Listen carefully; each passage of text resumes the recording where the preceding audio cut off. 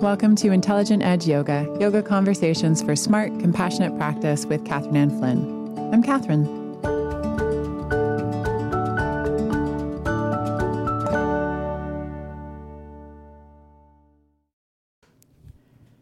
Hello, yogis.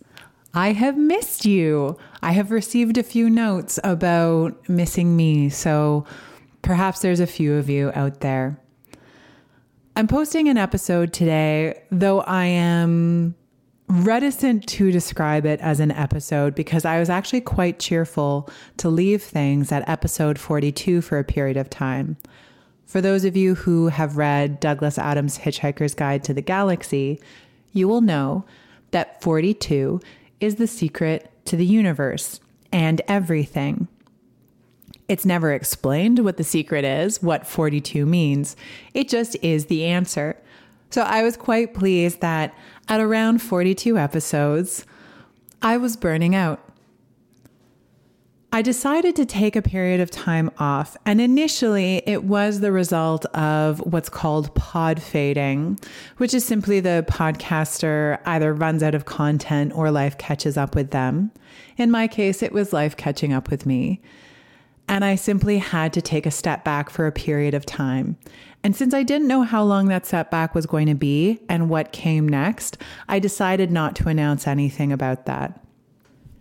Here I am, as ready as I will ever be to tell you what is coming next and how what is coming next is a little bit contingent on you. Today is Harvey's second birthday, so it's also a big milestone in my life as a parent and Harvey's life as a Harvey. So it feels like an auspicious time to make this recording.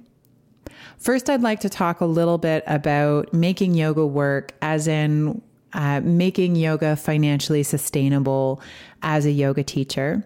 Not in a full-time teacher type way, but as a sort of cultivating your own barometer for whether your offerings are sustainable or not. Then I'm going to talk about how the way I've been doing the podcast so far is not sustainable and how I've got to change to make it sustainable. Let's talk yoga work. I got a lovely note from someone saying that she appreciated how much I was cultivating an educator-first approach to the practice of yoga.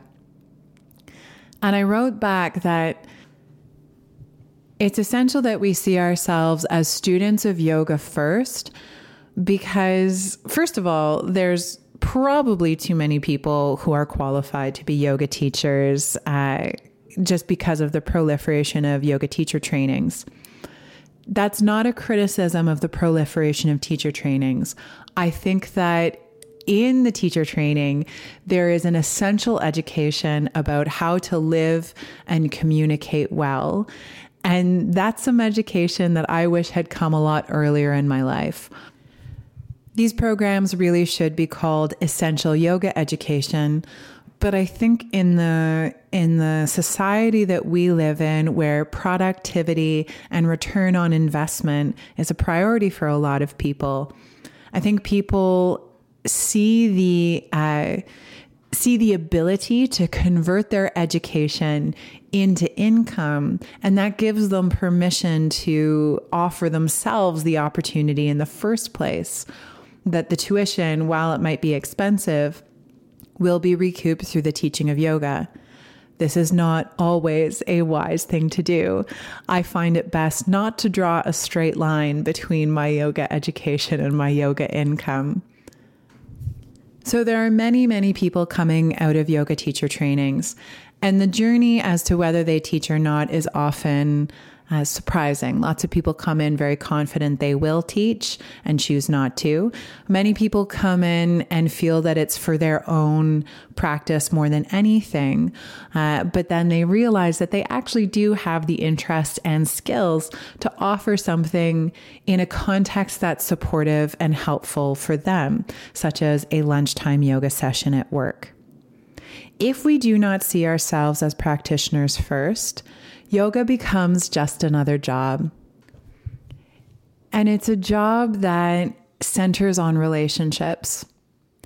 So if you feel that you are not being paid sufficiently for your time and your education, or if your students are being difficult in the way that people can be difficult, anxiety, anger, grasping, resentment, all of these things that come up around jobs and money and obligation, these will come up in your yoga as well.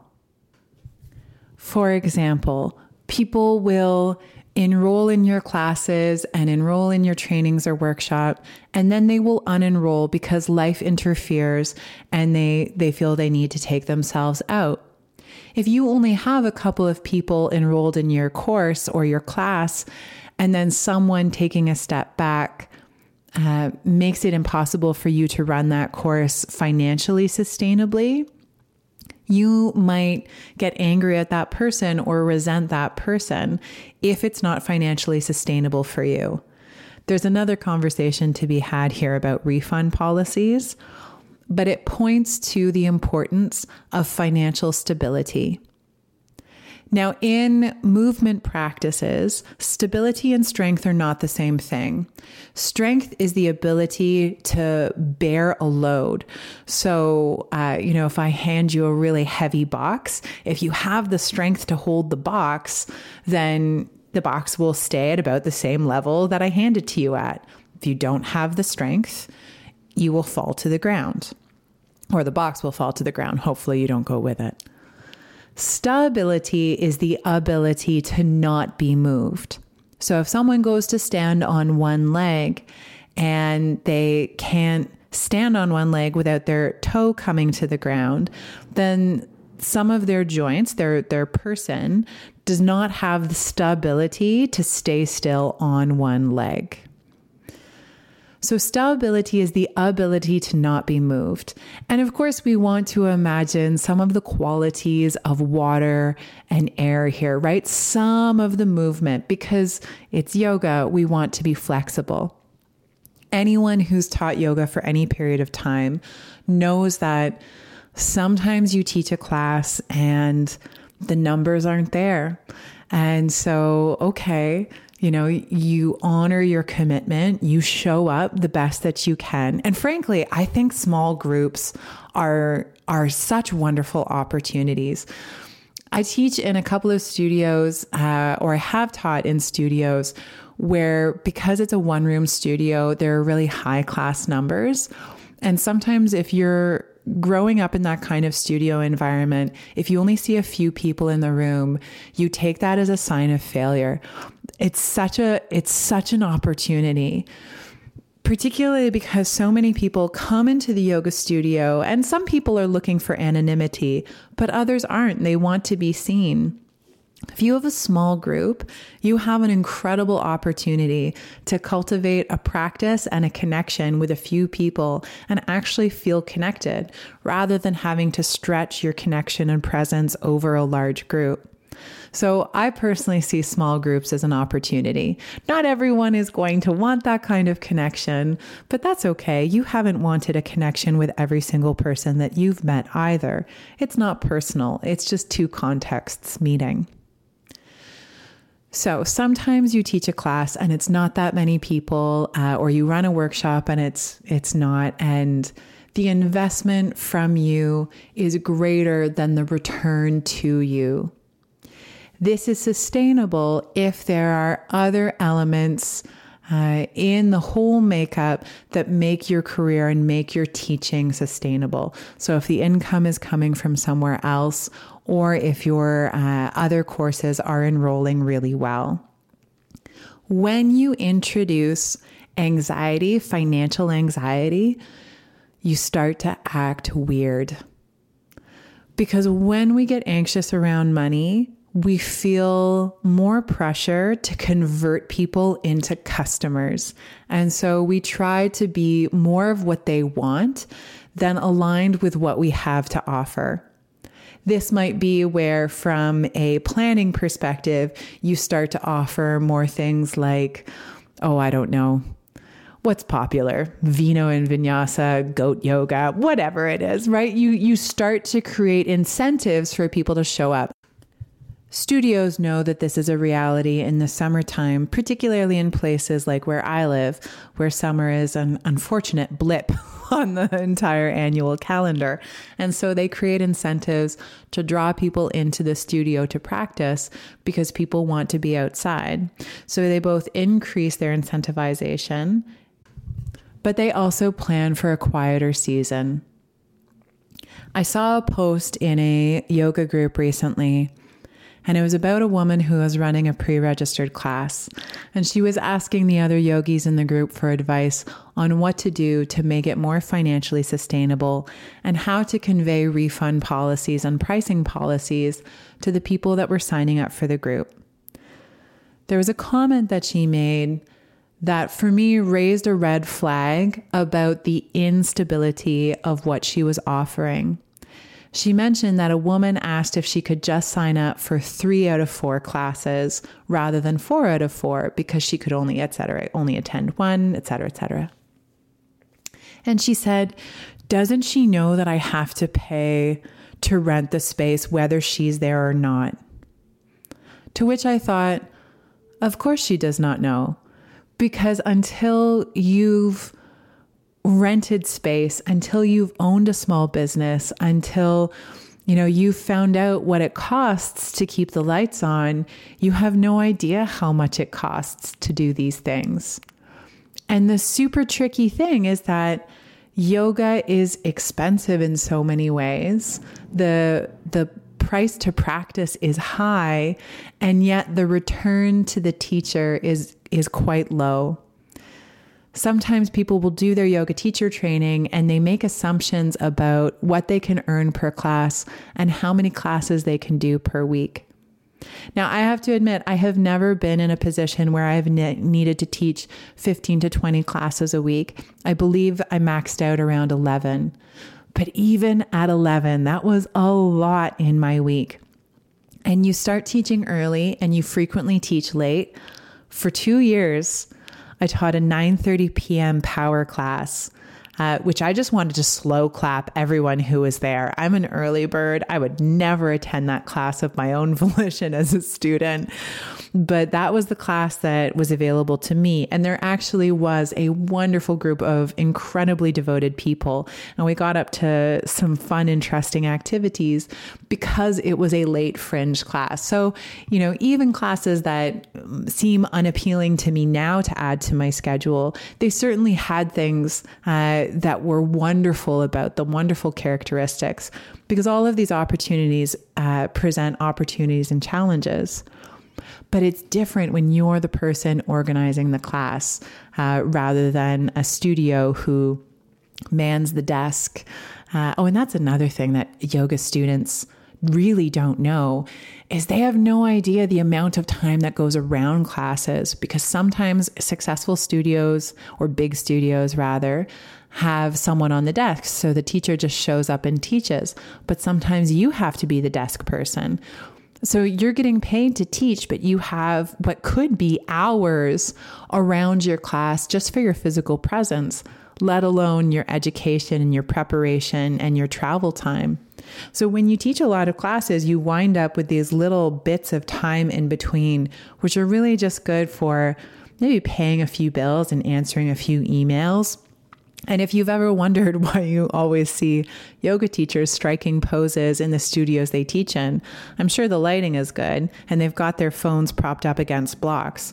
But they also probably have an hour and 15 minutes of time to kill. And so they cultivate their social media in between their classes when the studio is empty.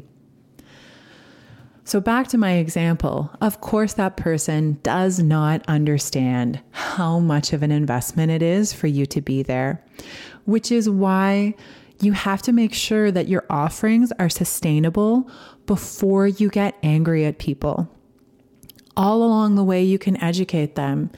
This is a pre-registered series. It's 5 weeks long. Here is the cost. If you know you have a planned absence, I am willing to offer you that amount off of the next class pass, or you can offer the opportunity to a friend to attend the program.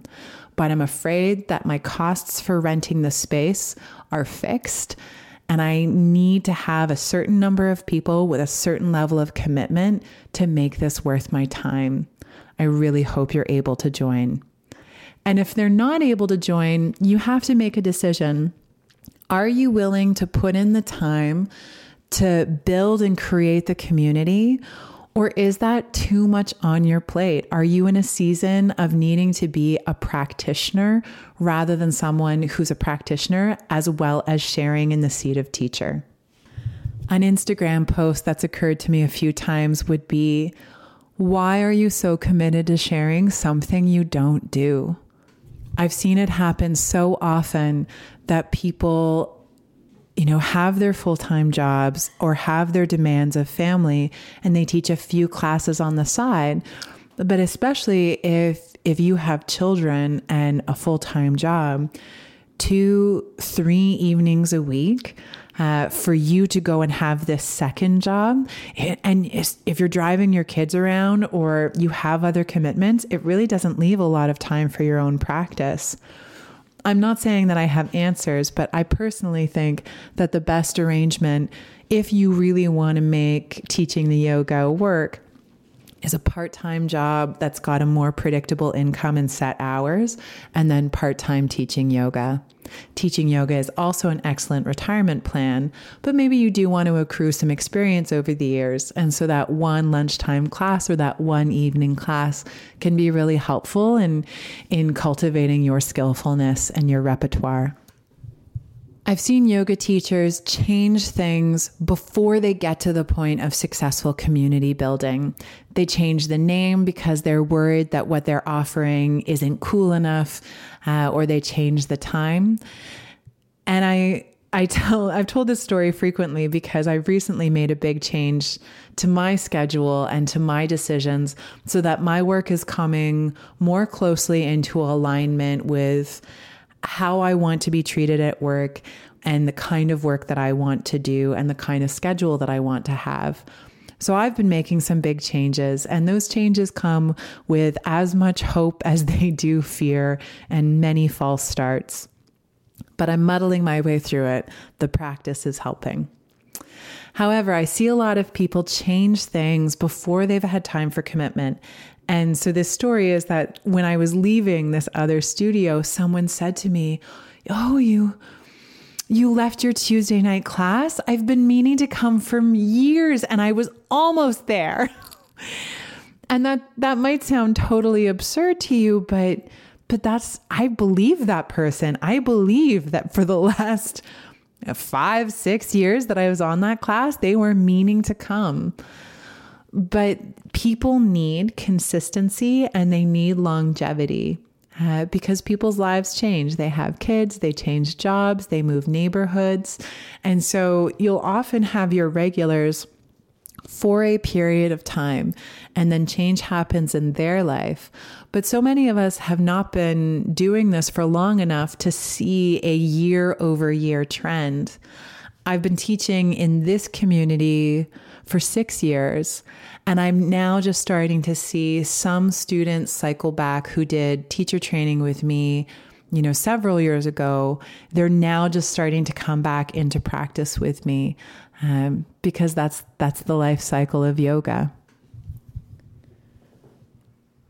Now I'd like to switch gears and talk to you about the podcast. I launched the podcast while my partner Alex was still on paternity leave. And before those of you who are listening elsewhere start putting on your "Isn't Canada Fabulous" hat, he did have paternity leave and it was fabulous because he's a public servant. He was, however, also phoenixed. And that's a term for the software system that the public service in Canada uses. And so he got caught in this scandal that when he went on paternity leave, it changed his income. And so we didn't receive income for 9 or 10 months. Once he went on paternity leave, my income was the only money coming in. and I had just had an infant, and I was a yoga teacher. So things were definitely not stable. And I also, I chose to go back to work quite quickly. In some ways, I'm very glad I did, because we had a very difficult time. Harvey screamed pretty much nonstop for the first 5 months. Wouldn't sleep past 5 a.m. till well past a year. We had lots of breastfeeding challenges. And teaching was this place that was, mostly governed by logic, and where I actually felt quite good at something, which I didn't feel at home. For those first few months, I remember looking at Alex saying, I don't think he likes me. Oh, parenting. So I launched this podcast, and there were a number of reasons that I launched it. But one of them was because I needed a way to connect to the wider community because of the constraints of some of the agreements that I had in place, that I wasn't able to promote certain things. And so I wanted a more visible platform to have my voice be out there and to share some of what I had to say that people might seek out and then connect with their friends, right? A valuable resource.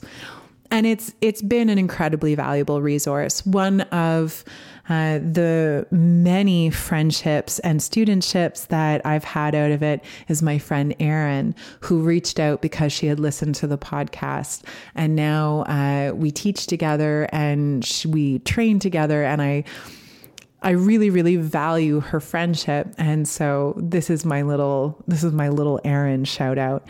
I've had the opportunity to talk to some people I really respect, including some of my own teachers, who I would like to have back on.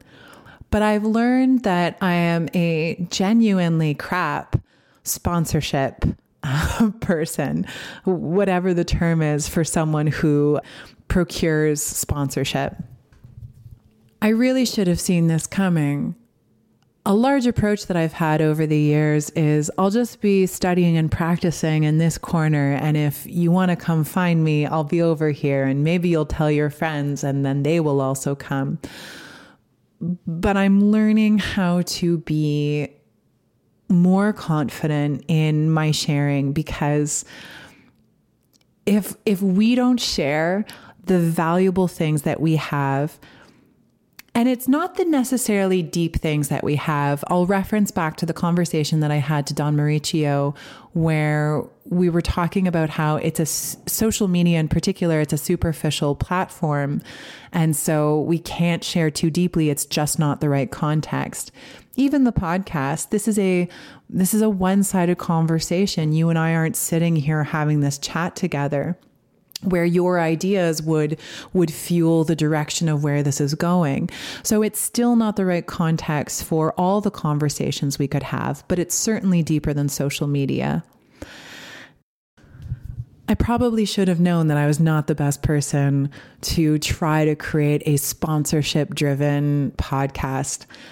There are yoga podcasts out there that have sponsorship. They're typically an interview format. So the person on the podcast has multiple people on. So I think of Jay Brown Yoga Talks, and he's very comfortable in the what's your yoga history and sort of New York City, San Francisco centered yoga community. And then there's Yoga Land with Andrea Ferretti, and she interviews a variety of yogis.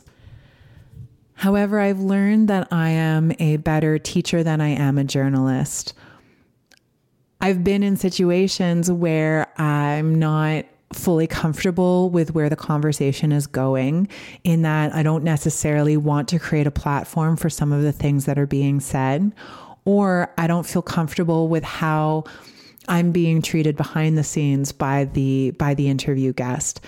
And while I don't pretend to understand the machinations of karma, it is extremely important to me that I do my best to live kindly and compassionately. And I hope to be treated that way from the people that I have on the podcast. So it's not that I don't want to have interview guests on. It's just that having guests on reduces some of the workload on the person hosting the podcast, so they can put out more episodes. And then, of course, they have on people who have big platforms. Those people theoretically share it with their platforms, and then the overall listenership of the podcast increases. I'm not so great, again, at having on people that maybe have big platforms already and then giving them yet another one. And a lot of the people that I'm interested in having on for conversations are people who are difficult to get a hold of. It took me a long time to get Yoganand Michael Carroll. But I feel it was so valuable because he's just such a yogic treasure. And then I'm also very interested in having on academics, and academics don't have to come on because tenure. So I have a lot of false starts. Sometimes they answer, sometimes they don't. And then the best way to get them to answer is to do some reading in their particular work and prepare the questions ahead of time. But it's no guarantee. So I've had opportunities to do some study, and then the guest doesn't come on. So what I'm saying is that I would like to continue to offer podcasts. I would like to offer something that is of content that is of service. So sometimes I can't offer content, or I feel that it's against my own interest to offer content because it's what I offer in my trainings or in my workshops. And I would like to make more of that available. But then I also need to be supported, because any investment that I put into the podcast, I am taking away investment time and resources from something else where I do earn an income. Hosting the podcast has been a delight, and it has also cost me quite a bit of money. I've had to invest childcare dollars, many, over $1,500, because if you turn on a phone or a computer around Harvey, he starts asking for babies. And by that, he means he would like to look at pictures and videos of himself. So I have to use my few daycare days to record the podcast. I obviously also have to invest in servers and equipment and software. And I tallied, and it's been well over $2,000 that's gone into all of these things to get the podcast started. Last time I checked, the podcast had been downloaded over 33,000 times. And so I hope that, even if half of those downloads have been valuable, that you see enough value in it to support me so that I can continue to make valuable content for you. Which is why I am launching a Patreon campaign, because that way I don't need to worry about sponsorship. I can ask you directly. And if the will is there, if the interest is there, then it gives me the mandate to continue to create things and to continue to offer them in a way that they are a part of my stability as a yoga teacher and a part of your stability as a practitioner. If you would like to see the Patreon campaign and donate, it's at patreon.com/Intelligent Edge Yoga. Patreon is a platform that allows supporters in a community to offer creators the income to keep creating. This initial request to support what we've done so far and to take a reading to see who is out there and who is interested in having me continue to create. From there, I'm going to relaunch the podcast with a different format. I'm considering monthly installments, longer episodes that include more research, more preparation, and perhaps more approaches like both content and meditations or practices. I'm considering series, at which points I will adjust the Patreon campaign to make more sense for what I'm doing at the time. One of the things that I'm very excited to do is a yoga philosophy lens on Harry Potter. So that's coming. Not sure if that's not an incentive or if you could care less, but for those Potterheads in the audience, it's on its way. I have learned in my career that I am not everybody's flavor, but to quote Oscar Wilde, be yourself, everyone else is taken. So perhaps I am the tiger tail of yoga. Perhaps I am just quirky enough that I stay in the ice cream container of yoga for all of eternity, but the few people who love it really love it. I used to think that my earnestness was a liability, and I've grown to appreciate that there are many earnest practitioners out there. It's just some of you are far away. So I'm asking you, dear listener, do you want more? Do you want rich content? And are you willing to help support me to support you? Any amount is appreciated. I would love to know your thoughts. And if you're interested in supporting, I will certainly put the Patreon support button on my website, intelligentedge.yoga. And you can also find it at patreon.com/intelligentedgeyoga. Thank you so much for listening, yogis. Namaste for now.